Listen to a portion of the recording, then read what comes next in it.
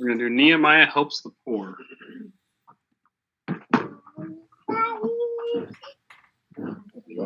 Okay, so now the men and their wives raised a great outcry against their Jewish brothers.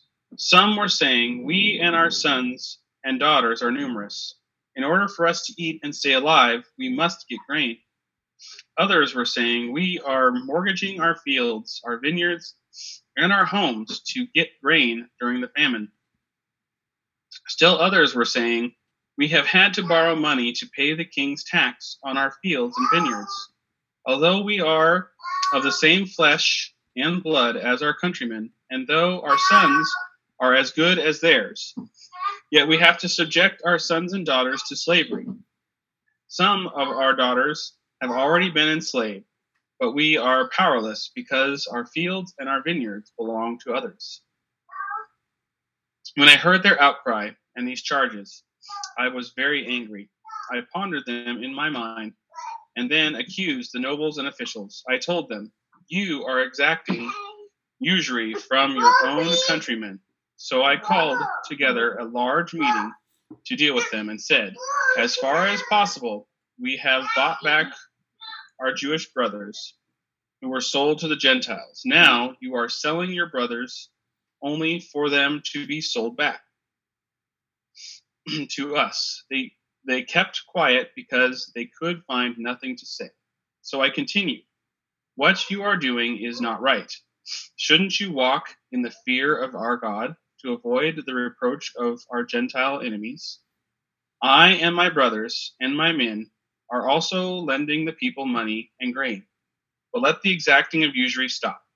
Give back to them immediately their fields, vineyards, olive groves, and houses, and also the usury you are charging them, the 100th part of the money, grain, new wine, and oil." "We will give it back," they said, "and we will not demand anything more from them. We will do as you say." Then I summoned the priests and made the nobles and officials take an oath to do what they had promised. I also shook out the folds of my robe and said, "In this way may God shake out his house and possessions, every man who does not keep this promise. So may such a man be shaken out and empty."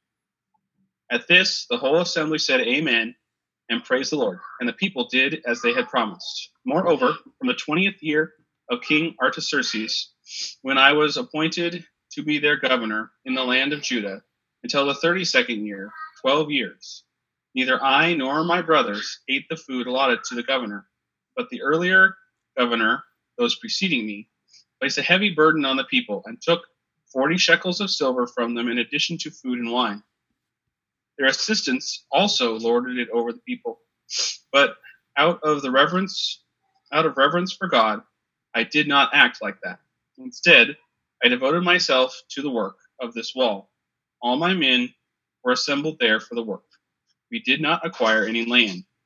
Furthermore, 150 Jews and officials ate at my table, as well as those who came to us from the surrounding nations. Each day, 1 ox, 6 choice sheep, and some poultry were prepared for me. And every 10 days, an abundant supply of wine of all kinds. In spite of all this, I never demanded the food allotted to the governor, because the demands were heavy on these people. Remember me with favor, O my God, for all I have done for these people. Thanks, Elijah. Bow your heads quickly again with me. God, as we dive again back into the Old Testament, into the book of Nehemiah, we pray that you would give us a particular kind of vision, that you would illuminate the things that have formerly been unseen for us, that you would bring to the forefront in our lives areas in which you are breaking through, where you are asking for us to give you permission to take hold of us, where we are accepting and living in faith that you will do good work in us, God. We pray that, I pray today that you would be with me as I teach through this chapter. And we pray all these things in Jesus' name. Amen. All right. So, in the 1980s, there was a massive collapse of small farms in America. The Soviet Union, the U.S. under Jimmy Carter just put an embargo on the Soviet Union, thinking that it would restrict their invasion of Afghanistan.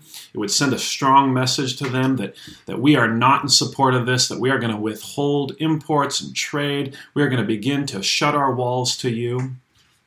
And what had happened is that during that time, inflation had skyrocketed, and land prices had gone way down. And so in the midst of all of these dynamics, sort of the Cold War, the heat of this time of economic suffering, these farmers in the Midwest of all these small farms creating the fabric of America suddenly fell into despair. And what we saw in those early period in the 1980s is that farmers went increasingly to find loans and to find ways to take care of, they had to mortgage their land. They had to make deals with banks they would never really normally make, and the interest rates were just skyrocketing compared to anything we're used to now. And desperation rose and rose, even to the point of farmers looking and saying, I have literally nothing left. I've leveraged everything I have. I now have to sell the farm, so to speak. And farmers, dishonored, downtrodden, began to take their lives. And we had an epidemic across America of the former bucolic fabric, the beautiful red farm of America. Farmers took their lives. Even came to desperation to the point of this headline in 1983, where a failed farmer and his son lured a pair of bankers a few miles north of their land in Minnesota, pretending to be potential buyers that would work with the banker to buy land, and then the son shot the banker dead. So much desperation out of economic hardship, so much desperation out of unexpected circumstances, out of not being able to pay our bills, right? These farmers were just looking around there saying, we are beside ourselves. They're crying out for help in every way they know that they can. This is the situation that Nehemiah finds himself in. This is the modern parallel to this chapter in Nehemiah, where the brothers have come to him and said, we are mortgaging our fields, our vineyards, and our homes to get grain during this famine, right? The famine, the proverbial famine of trade embargoes. Remember, North, East, and South had all locked up, had all said, we don't believe in what you're doing. We don't want Jerusalem rebuilt. You do not rebuild this wall, Nehemiah. And they began to mock, remember? And then as they built, they essentially drafted farmers and workers from all across the country to build this wall. Nehemiah had said, we are essentially in a wartime situation. I'm going to pull a draft. I'm going to bring everyone, all hands on deck, which means you abandon your fields. Right? You abandon your crops. You come and you build this wall. And now, after a period of time of this happening, the farmers are coming to him and saying, Nehemiah, we believe in what you are doing, but look, because of what you asked, we are now basically in a famine. We have built the wall of Jerusalem for the city of God. We have come and we have rallied. But now you need to take care of us. You're our leader. What is your plan? And they said, we don't think you're doing your job. We don't see that you're supporting us. And in verse 4, they say, we had to borrow money to pay the king's tax. The word usury in Elijah's Bible is another word for interest, right? We had to borrow money to pay the king of Persia's tax on us. So remember, Jerusalem and Israel is still part of the Persian Empire. Nehemiah is an appointed governor from the king of Persia. And so this is much more like a state than it is an independent sovereign nation, right? They're under the boot of Persia.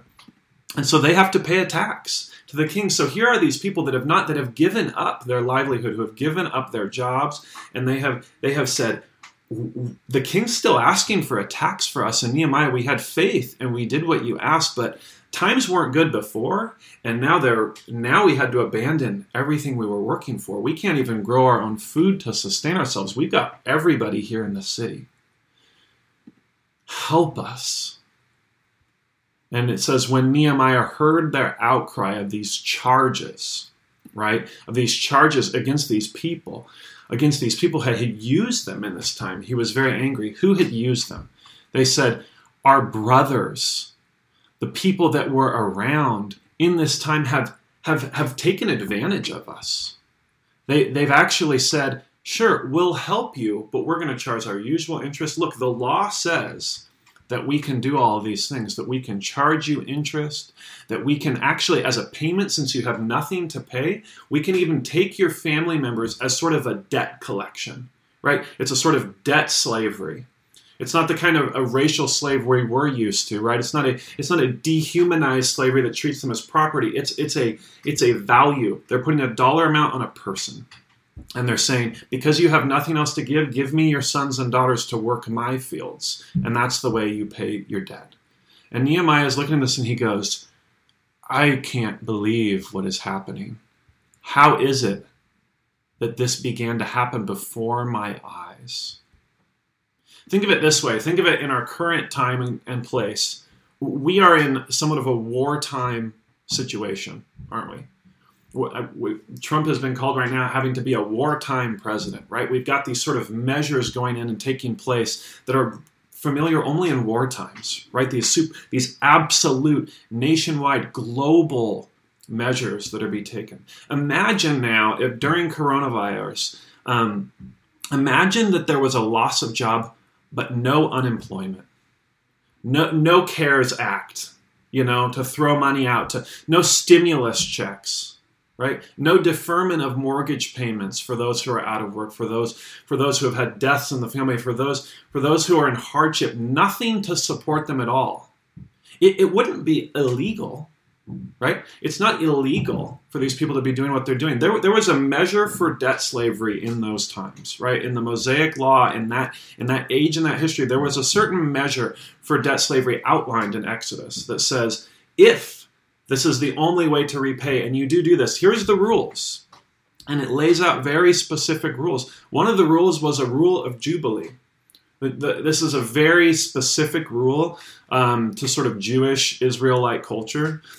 They had 6 years where they would be able to have and hold that person in what was basically indentured servitude. It's a better way to look at it than slavery. Slavery for us conjures up this idea of lifelong property. For them, it was indentured servitude. They said, I will give of myself or my family to repay a debt, but after 6 years, no matter how much is repaid, there's a year of Jubilee.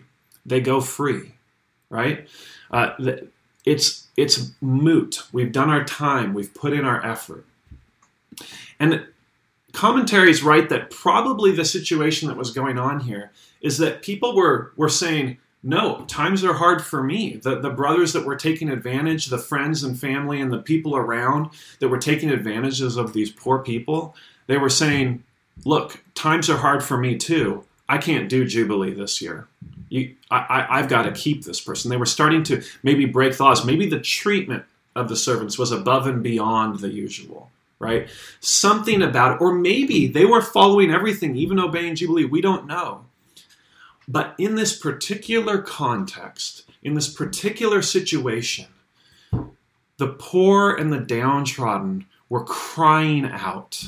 They were crying out. In Genesis 4, God says to Cain, after he murders his brother in injustice, he said, the voice of your brother's blood cries out to me from the ground. I think when Nehemiah hears these impoverished, poor people coming to him and say, we have helped you, we have done the good thing, and look the injustices that are happening to us, he's recalling to his mind, the voice of your brother's blood cries out to me from the ground. Something is unjust. Even if all of the legal rules are followed, there's an injustice. Right? Even if it were totally legal, we don't deserve a stimulus check. We don't deserve the CARES Act. There's a certain level of injustice because we're called to do something right now that we didn't plan or expect to do. We're called to stay home from jobs and workplaces and get cut paychecks in a way that we weren't expected to do. And so it's not the legality of it. It's the humanity of it. It's the love of it. And so Nehemiah, these people that are crying out are not in so much of a different situation than we are in. Really, it's actually a surprisingly similar situation that we can relate to, particularly right now. When I was planning this series, I would never 1,000,000 years would have imagined that we could relate so deeply to this chapter, right, in this way. But this is the situation that these people find themselves in. The dedicated people who have been drafted to build their walls are coming to their leader, and they are saying, please, you have to do something. And it's right for them to have a keen sense of that injustice, right? To have this sense of injustice.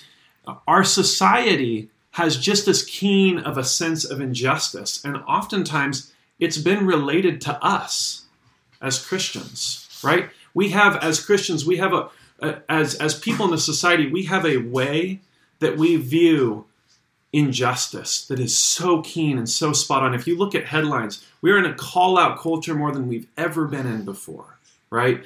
Where we are so aware of every injustice, and we call it out. We call out that hypocrisy against people, right?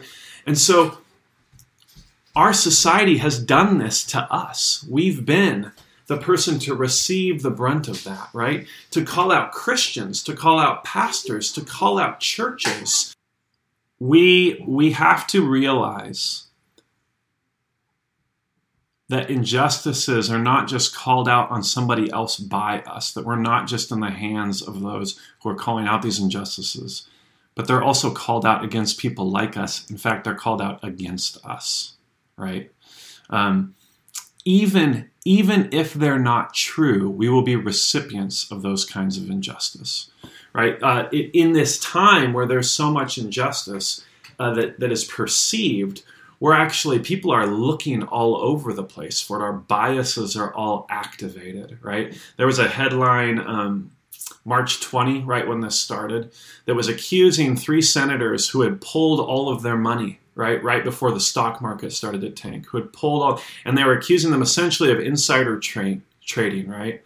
And the senators came back and they said it was public observation. We were looking at this, and I haven't seen anything since then, right?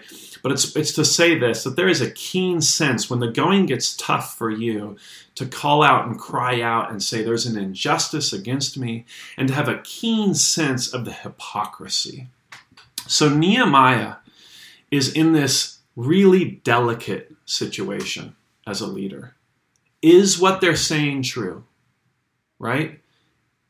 Are they calling out against like these senators and it's not an issue and I need to ignore it and I need just to keep a rule of law? Or is what these people are saying, is this verifiably true? Is there evidence for this? And is there a wrong that is happening? And so this chapter is really dealing with this sense of hypocrisy, right? It's dealing with a question of integrity. So here's the question we're going to talk about today. I know too often that I'm a hypocrite. How do I become a person of integrity? What's the key? How is it done? Too often, I'm a hypocrite. How do I become a person of integrity? I think we need to first in this story put ourselves in the position of these families who are doing all right in this situation where other people's lives are falling apart, where these farmers and vintners and other people's lives have fallen apart, and they're saying, we have to put ourselves in their shoes and we have to say, what is it that I'm doing that does not suit the situation I'm in, that does not suit the title that I carry, that doesn't suit who I say I am? My actions aren't lining up. And Nehemiah is wrestling with this question. He's essentially looking at this and he's saying, where are people's souls going to satisfy their longings? He's looking at these different parties and he's saying, where do their souls go to satisfy their longings? When the stock market is crashing, when tensions between nations are rising in the heat of tension and conflict, where does our soul go to satisfy its longings? And if we then pay attention to that, Can we truly say we are people of integrity?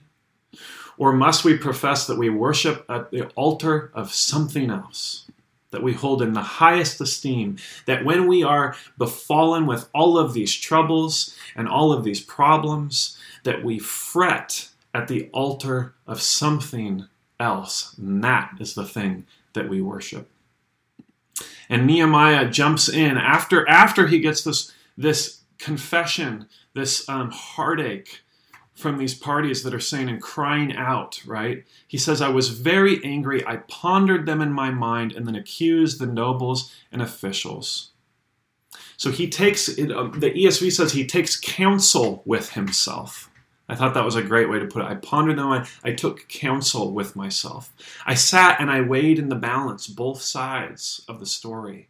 I sat and sought to understand the injustice.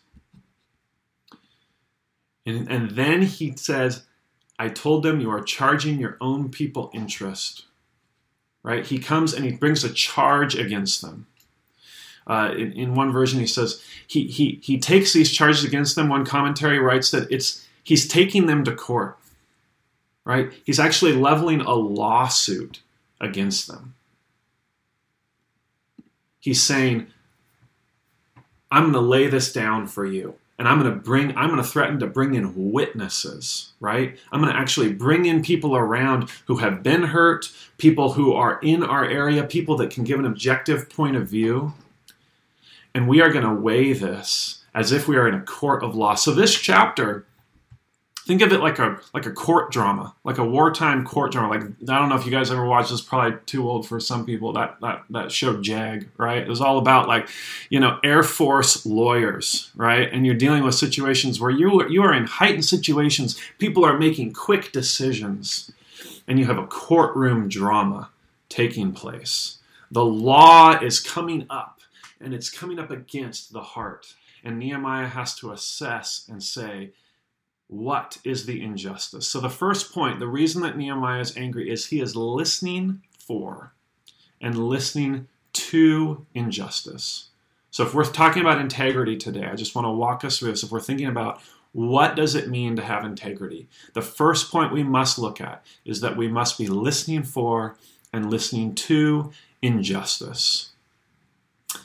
Another way of thinking about this that Nehemiah just makes very clear, what does it say right there? It says, Nehemiah was angry. We must be angry at sin if we want to begin to have any sense of integrity. Sin must make us angry. When we see it, it must make us angry. When we experience it, and as we'll get to, when we find it in ourselves, it should make us just as angry. All right, so Nehemiah is angry at sin, and he's angry at people who have allowed sin into their lives, but he's also angry that he's allowed it to get this far, right? Nehemiah is in a situation where the people that are coming and crying out to him have been working for him, right? It's like a manager whose employees come and reveal to him something that he didn't actually see. And they say, you realize, we believe in you, but this just can't keep going. This isn't going to work. And here's why. And so what Nehemiah what he has to address is he has to understand and show how we are on the same team. How the church, how the nation of Israel, how the people he's with, the city of God, express to them how we are all on the same team. It's not about getting advantages over somebody else. Particularly useful right now in our time, right? We can relate to this. If we're in a situation where anyone could die, we all have to be on the same team. Remember 2 weeks ago when Michael Miller was preaching, right? He was talking about carrying a sword in one hand and building with the other. You don't do that unless you're in a situation where any moment forces could invade and you could all die, right? And so what's exposed to him in this moment is he says, wait a second, you're not on the same team here. I thought we were all on the same team. Man, was I wrong. We are not on the same team here. Can I please sit down? Not just sit down and reveal to you in a kind, nice way. Can I sue you? Can I sue you? That's what it's going to take to get you to realize that you're not on the same team with it. You need a slap in the face, those of you who are being unjust, those of you who are taking advantage of the poor, right? Those of you who are taking a situation and using it to profit for your own gain. He's saying, I'm going to level a lawsuit against you. And so Nehemiah is calling out those who are accused. And he's saying, I need to bring this in front of everybody, and we need to make good for this. Right? So, in doing that, he's saying the accused are called out by others, and he's also calling himself out based on the others that are accused. He says this, he starts to search himself. If you go to verse 8, right, he says, we, as far as we are able, have brought back our Jewish brothers who have been sold to the nations, but you even sell your brothers that they may be sold to us. So he's searching in his heart, he's saying, I'm pretty sure that I've been just in this as far as I can see it. Let me start to investigate myself. You're leveling a charge not just, you who are impoverished and poor and are selling your sons and daughters into slavery, you're not just leveling a charge against those who have abused you in your eyes. You're actually leveling a charge against me as your governor. Let me investigate to myself what I've done. And now let me relate it to the people that are accused so that they can see, so that they can have a whole picture. Hopefully to bring them to a point of change, right? He says, we tried to reclaim the people that were sold. And I think what he means by that is both we have brought people out of exile of Persia. So we have brought people out of this place where they didn't have a home. We've brought them back into the family of Israel. We've tried to establish a city. But I also think he may be talking here about just people in the villages who have had to sell their daughters and sons into other nations. And he's actually gone on a mission in this time, and he's gone to reclaim them and bring them back into the city. He said, we're working against having people in slavery. We want freedom. We want the city to be whole and pure. And he says, and you seem to have no qualms. You've basically said, look, I'm not breaking the law. So what's the big deal? He said, how calloused and hard you are.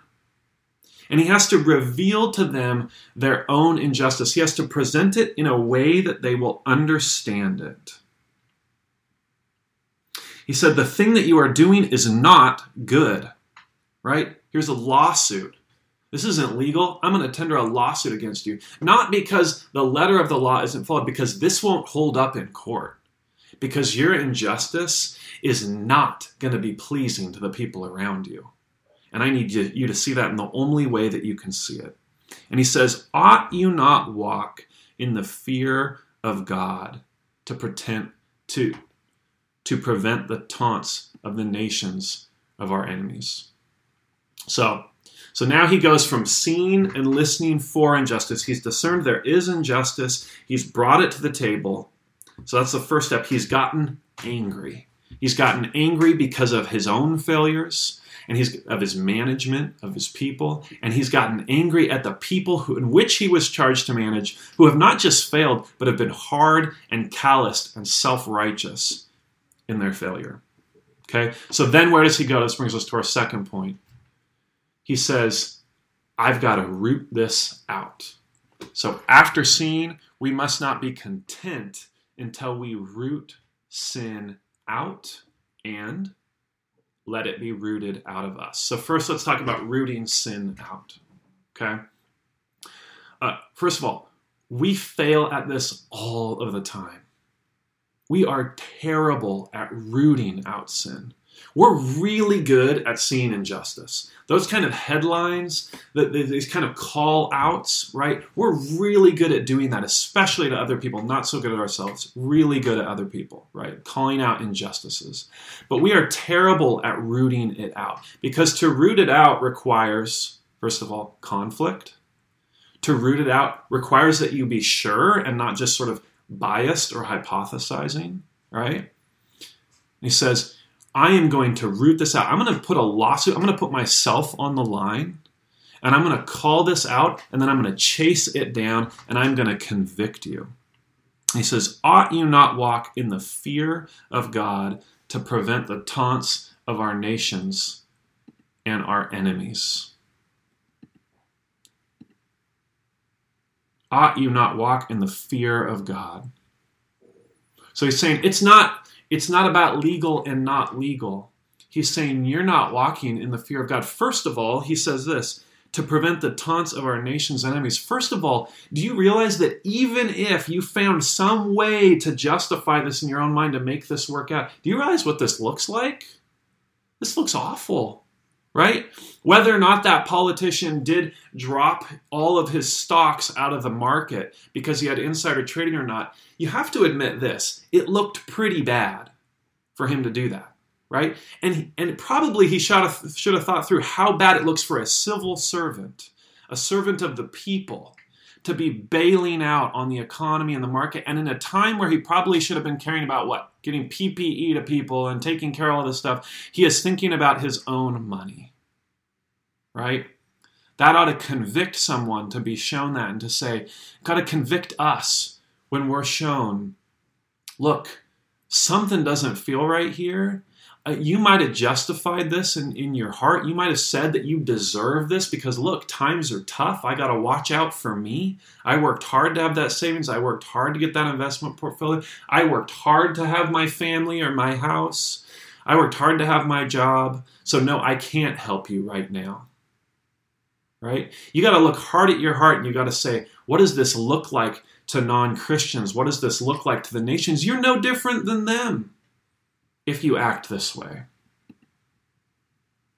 And so there's different ways in which we are like these folks who have extracted and charged interest even in war times. There's ways that we're like them. There's ways that we get there. We don't just magically pop into this place of calloused self-piety and self-righteousness. No, we go through steps, right? Here's how it starts. Oftentimes we get discouraged. Maybe we get bored or distracted. We're impatient. And then that leads to growing bitter. Actually, that's where the self-righteousness comes out, right? I've done the right things. I'm following the law. I've accumulated my wealth, is probably what these people said. They're discouraged because the city isn't doing great. They're discouraged because in obeying the law, they're not able to do all the trading that they want to do. They're not able to take the most opportunities to advance their portfolios, to get more money, to do whatever they're doing. They're getting bored and they start to get distracted. This happens to Israel over and over again, that they start to get distracted. Right? They get impatient. And then they start to get bitter. Bitter, or they start to get scared. And I think we can relate to that.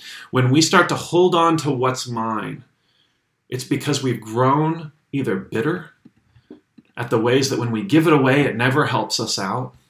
This Jesus thing of loving other people and taking care of other people, it never really comes back to help me.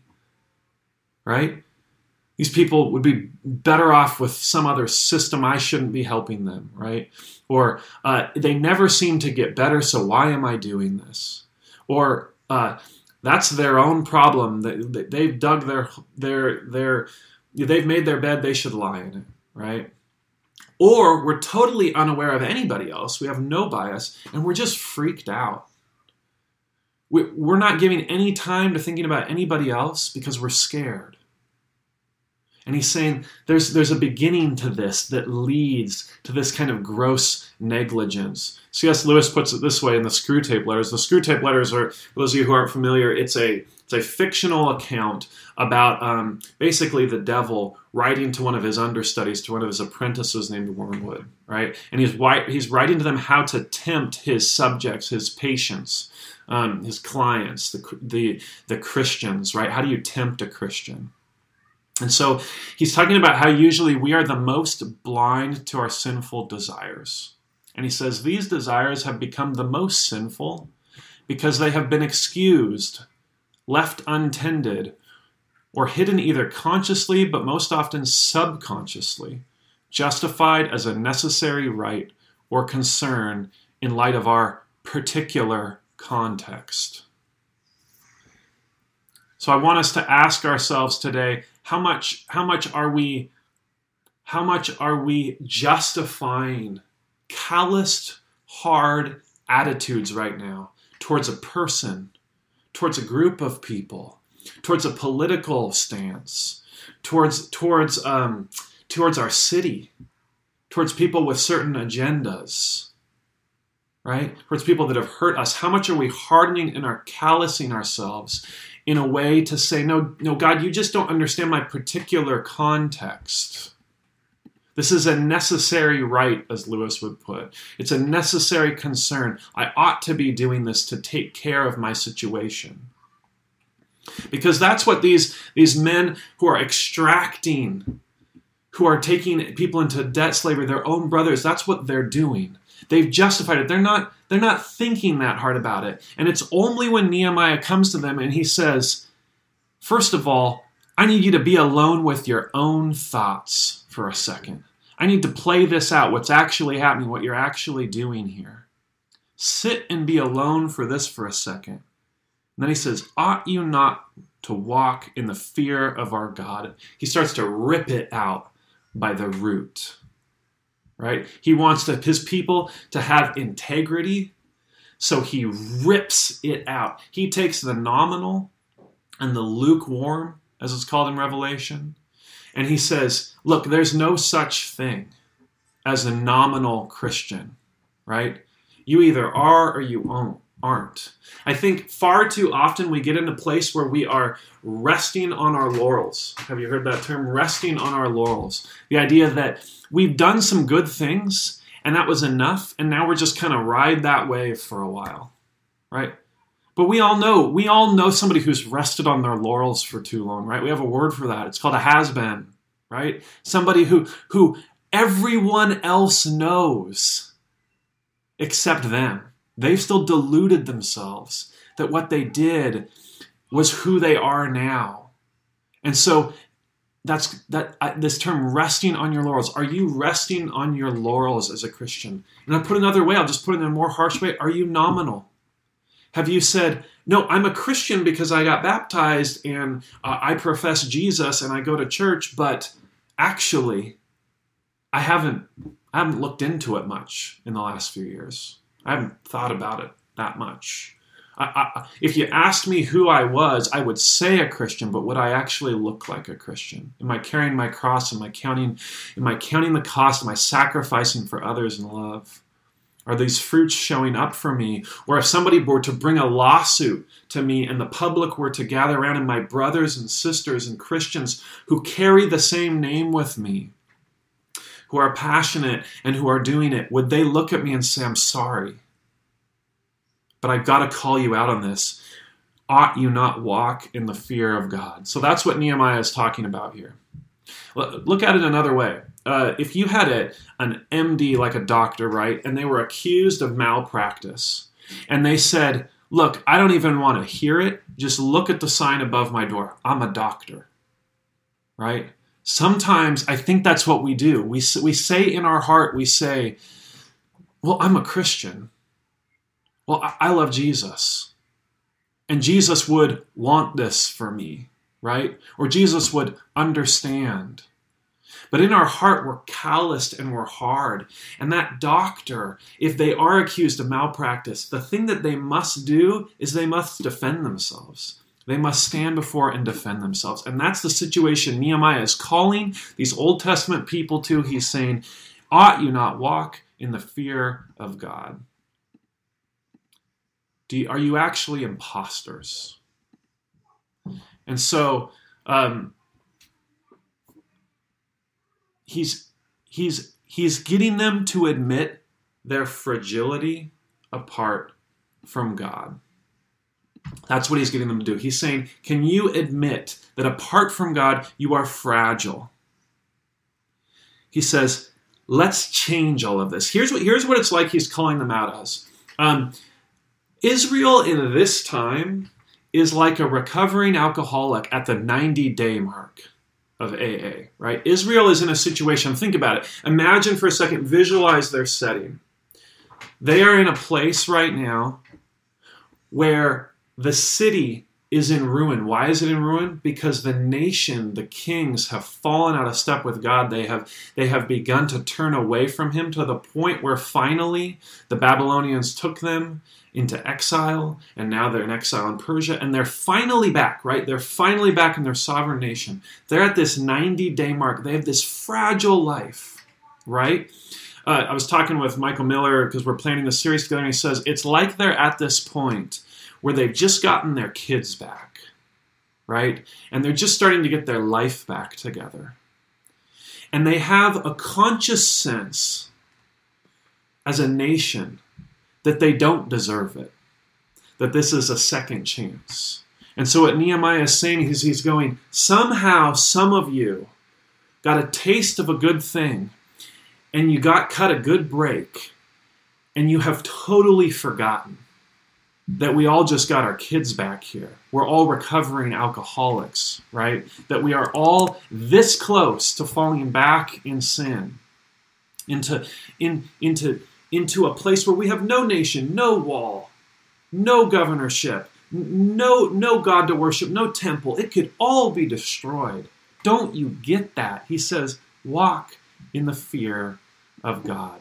So it's important for us and I'm going to evolve this. It applies to us differently in the New Testament, but to put ourselves in Nehemiah's shoes here, there is some way that we need to say, look, I have so many past failures, and I have a grace of a second chance, right? Because then we can live in gratitude. We can have a kind of holy vision. Nehemiah constantly keeps God in his field of vision. In the fear of God is Nehemiah's way of saying, expand your vision. Have a holy vision. When you live your day, realize, and I've talked about this over and over, and I'm going to keep hitting on, you are in the presence of God right at this very moment. He's with you always. So know and keep God in your field of vision. And then Nehemiah goes there. He makes it real. He makes them accountable. He says, he invokes basically a curse on them. I mean, this actually makes a lot of sense for us these days. There's not a lot of explaining I have to do here. If you go to verse 13, he says, and I shook out the fold of my garment and said, so may God shake out every man from his house and possessions, right? We still talk about a shakedown, right? We still have this idea that he's saying, look, I like my pocket where I hold my money and all of my wealth in my garment, I'm going to shake it out, and I'm going to shake you out in the same way, so you better behave. So Nehemiah has the authority, and I think it's a good authority. It's a fatherly authority where he's saying, I need to root this out of you. And what do the people do? The assembly says, amen, let it be so, and praised God, and the people did as they had promised. So Nehemiah roots it out, but he doesn't stop there. And this is so crucial when we think about injustice and rooting out, right? It is so easy for us. You could walk away from this sermon and you go, great, John just told me I have license to do the thing I've been wanting to do for a long time for my friends. I've been wanting to go up to this friend. I've just been wanting to chew them out and talk about how all the things they're doing to me are wrong. And John just told me I can do it. In fact, I can even invoke a curse on them. And I can tell them that they're going to get shaken out by God. And they better have the fear of God, right? That's like, we could take this message away and we could think that we're being given that kind of just carte blanche license. But no, Nehemiah immediately says, no, I got to check myself. I just told a bunch of people that they ought to have a fear of God. Do I have a fear of God? And he goes and he cleans his own house. with the same measure of his accusation. In his accusation, he has said, you ought to do this. And then no sooner has he done it than he goes back and he says, I have to stand, but I have to practice what I just preached.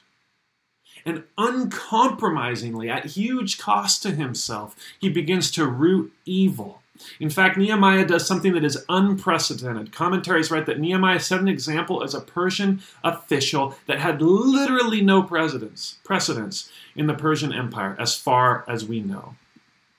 He wanted to stress the fact that contrary to what Jewish leaders did, he himself endeavored to promote the welfare of his people. See, previous governors had said, well, it's in my contract that I can take this tax. I need to hold people in my court. And so in this next section, he says, I am not going to do the thing that other governors have done.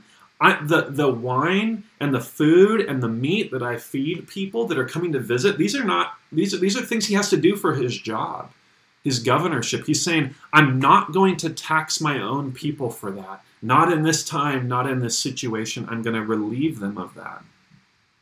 I'm actually going to pay that cost out of my own purse. He's saying, I'm going to accuse these men who are living out this injustice, who are taking and extracting interest, and I'm going to look at my own situation. I'm going to say, in my own contract, what does it say? Oh, I've been charging interest too. Oh, my royal court has been taking things from the land too. Wow, I'm convicted. I am utterly convicted.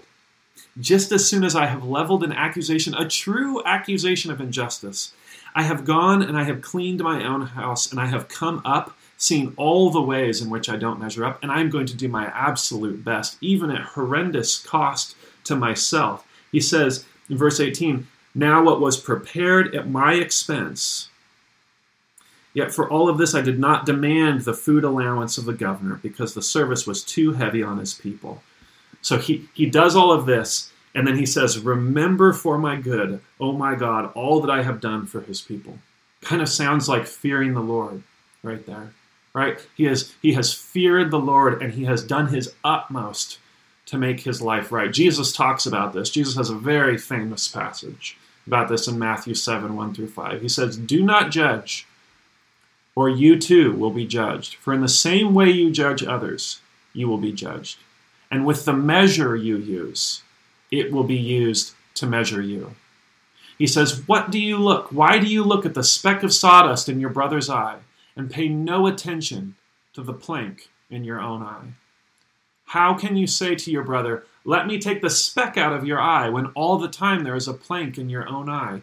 You hypocrite, first take the plank out of your own eye, and then you will see clearly to remove the speck from your brother's eye.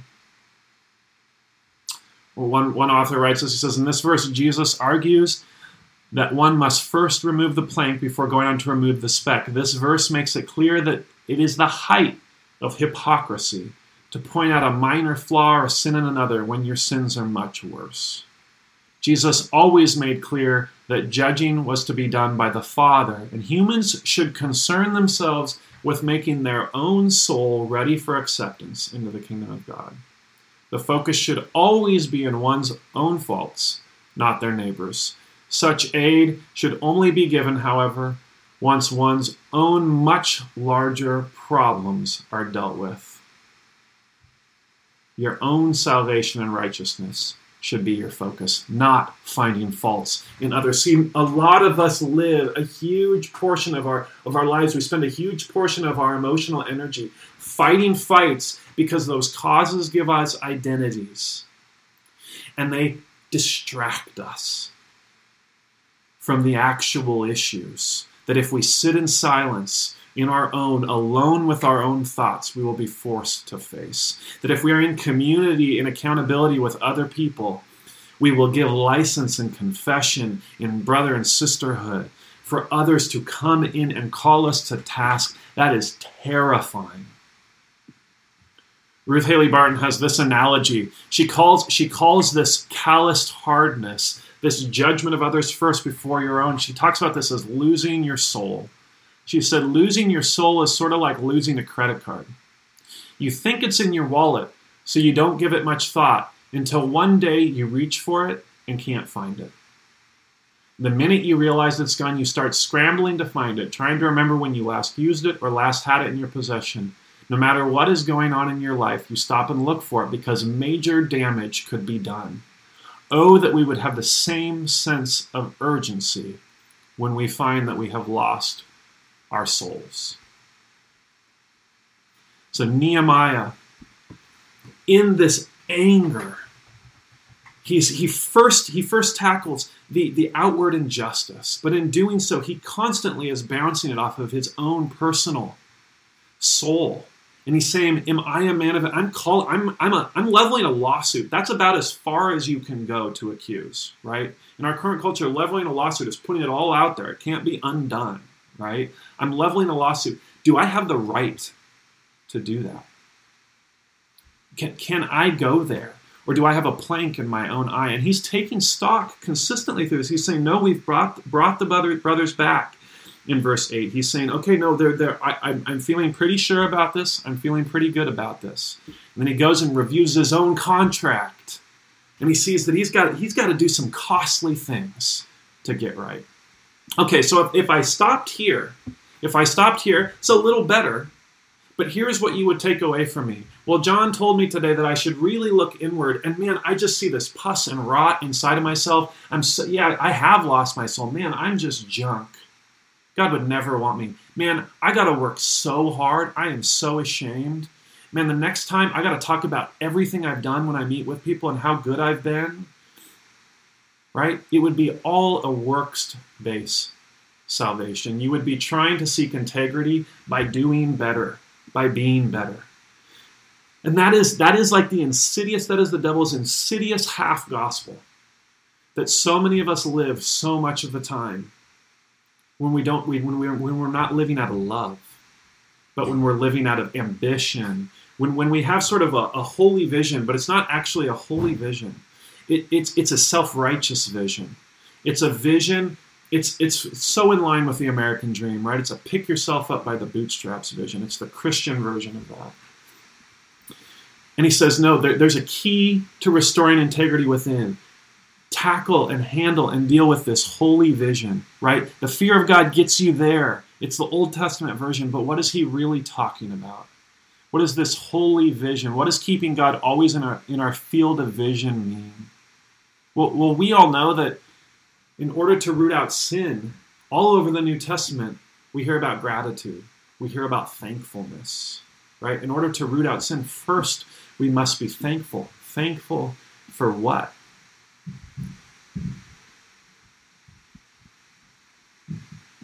Now, Jesus puts it this way. He tells the story of the debtors in Matthew 18, right? He's talking about the same kind of injustice. Oh, there are so many parallels here, right?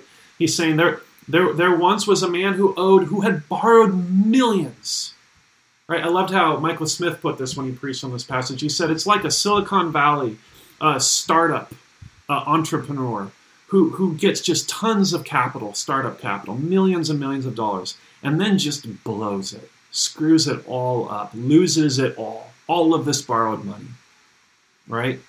And then he comes back and he's forgiven. He's totally forgiven. And so he drives out in his Tesla. I think Michael said, I love this. Drives out in his Tesla and gets rear-ended, right? And then gets out and just rips into the guy who rear-ended him. And here Jesus says, the guy who only owed him a few $1,000s after he had been forgiven, he grabbed him by the throat and demanded instant payment. And his fellow servant fell before him and begged him for a little more time. Be patient with me and I will pay it, he pleaded. But his creditor wouldn't wait. He had the man arrested and put in prison until the debt could be paid in full. Well, if we just go by the law, if we just go legally and we just take verses 28 through 30 there, the only thing we had in this story is there once was a man who was owed money by a fellow servant. And so we put him in debtor's prison so that it could be paid off.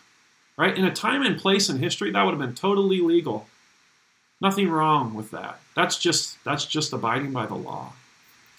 To live a true gospel, to have a certain kind of holy vision, Jesus tells the whole story, and he reminds us that so often we live our life when an injustice is done, we go and exact vengeance, we go and exact payment, with no consciousness of what we are thankful for, of the level, the perspective, the vision. This is what the fear of God that Nehemiah is calling for. This is the spirit of it. But Nehemiah doesn't have all the pieces yet. Nehemiah is missing Jesus. Fortunately, we're on the other end of that, right? Jesus died for our sins so that we don't have to.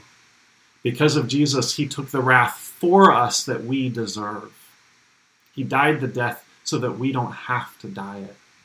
Nehemiah literally did fear God's wrath. That is a real statement. In the Old Testament, there was a real fear of God's wrath. But we can't apply that today in the same way. We can't apply that. I'm not driving you here to say, I'm not driving you to convict you and to say, if you don't do right, God's wrath is utterly upon you. Instead, like Paul, I'm saying, look, Jesus paid it all, right? Jesus took the wrath so that you don't have to take it. And the only way to live out of that in true gratitude, recognizing that, professing faith in that, is to say that I'm going to live out of that love, that I'm going to accept it and live in perspective of it with a kind of holy vision, a field of vision of it. John writes this in 1 John. He says, chapter 4, verse 17, "This is how love is made complete among us, so that we will have confidence on the day of judgment.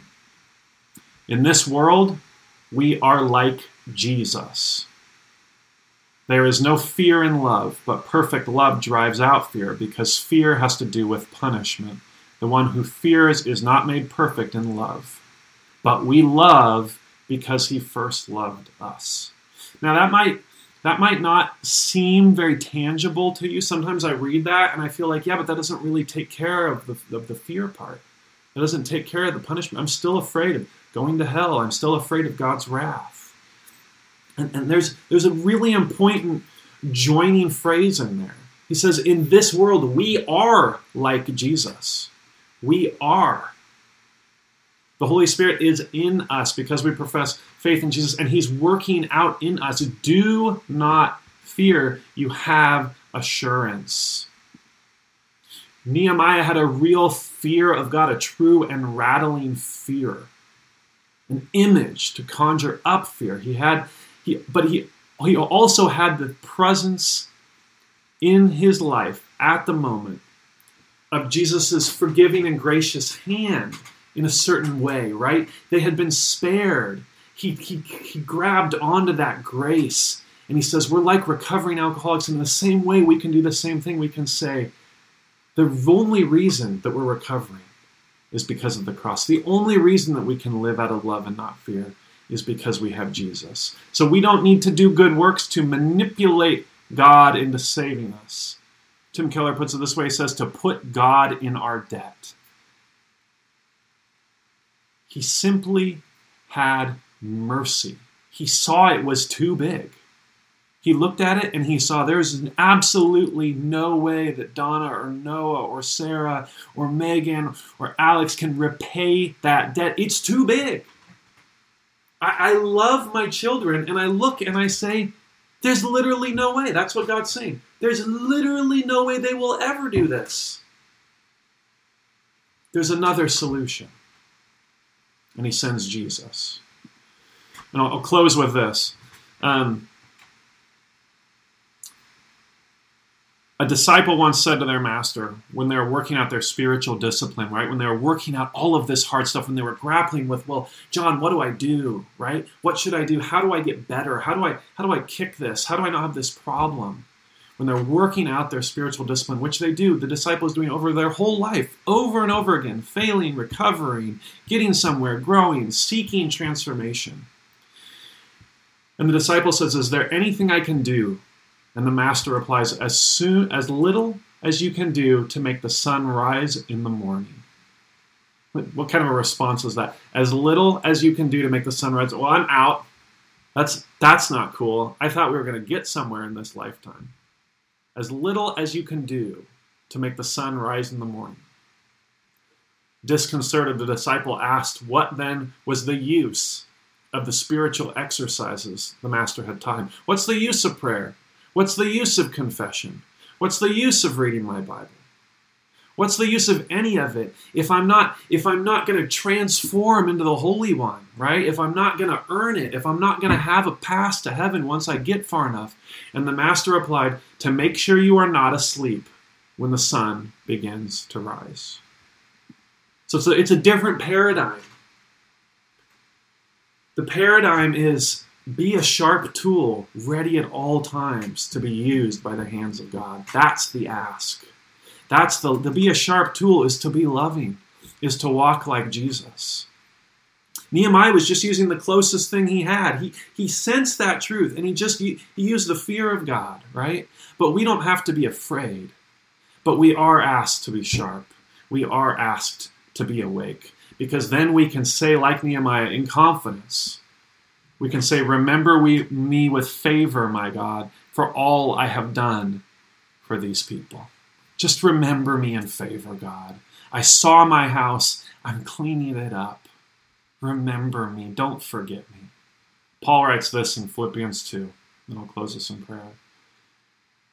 He talks about this dichotomy, this challenge, right, of both being utterly saved and utterly called to readiness, to awakeness, to vigilance. He says, therefore, this is Philippians 2 through 12, if you want to follow along. Philippians 2 through 12. Therefore, if you have any encouragement from being united with Christ, if any comfort from his love, if any common sharing in the Spirit, if any tenderness and compassion, then make my joy complete by being like-minded, having the same love, being one in spirit and of one mind. Do nothing out of selfish ambition or vain conceit. Rather, in humility, value others above yourselves, not looking to your own interests, but each of you to the interests of others. In your relationships with one another, have the same mindset as Christ Jesus, who being in the very nature God, did not consider equality with God something to be used to his own advantage. Rather, he made himself nothing by taking the very nature of a servant, being made in human likeness, and being found in appearance as a man, he humbled himself by becoming obedient to death, even death at a cross. Therefore God exalted him to the highest place and gave him the name that is above every name, that at the name of Jesus every knee should bow in heaven and on earth and under the earth, and every tongue acknowledge that Jesus Christ is Lord, to the glory of God the Father. Therefore, my dear friends, as you have always obeyed, not only in my presence, but now much more in my absence, continue to work out your salvation with fear and trembling, for it is God who works in you to will and to act in order to fulfill his good purpose. Just going to read that last part again. The emphasis is not on fear. Continue to work out, for it is God who works in you to will and to act in order to fulfill his good purpose. Let's pray. God, we need so much encouragement. God, it is so easy to be in despair, especially now, to wake up in sort of a listless angst, to become bored and distracted, to become impatient, to ask you, God, why? Why have you brought this? Why is there so much injustice? And not necessarily, God, to get an answer from you, a reason so that then we can conquer it and move on in righteousness and all-knowingness and superiority and shove that down other people's throats. No, God, you have brought this time to us right now as a mystery, God, and you have asked us to be awake when the sun rises. You've given us everything we already need to do, God. There's not some special secret mystery. There's not some secret ingredient that we don't have. There's not some recipe that we've got to do to unlock why this makes sense, God. It makes sense because of Jesus. And God, I pray that we could live and love and count the cost and sacrifice like him, that as we see our neighbors, we could think not at all about ourselves, but simply about their needs. And to love them is to satisfy their needs, God, to care for them. I pray that you would give us that heart today. Pray these things in Jesus' name. Amen.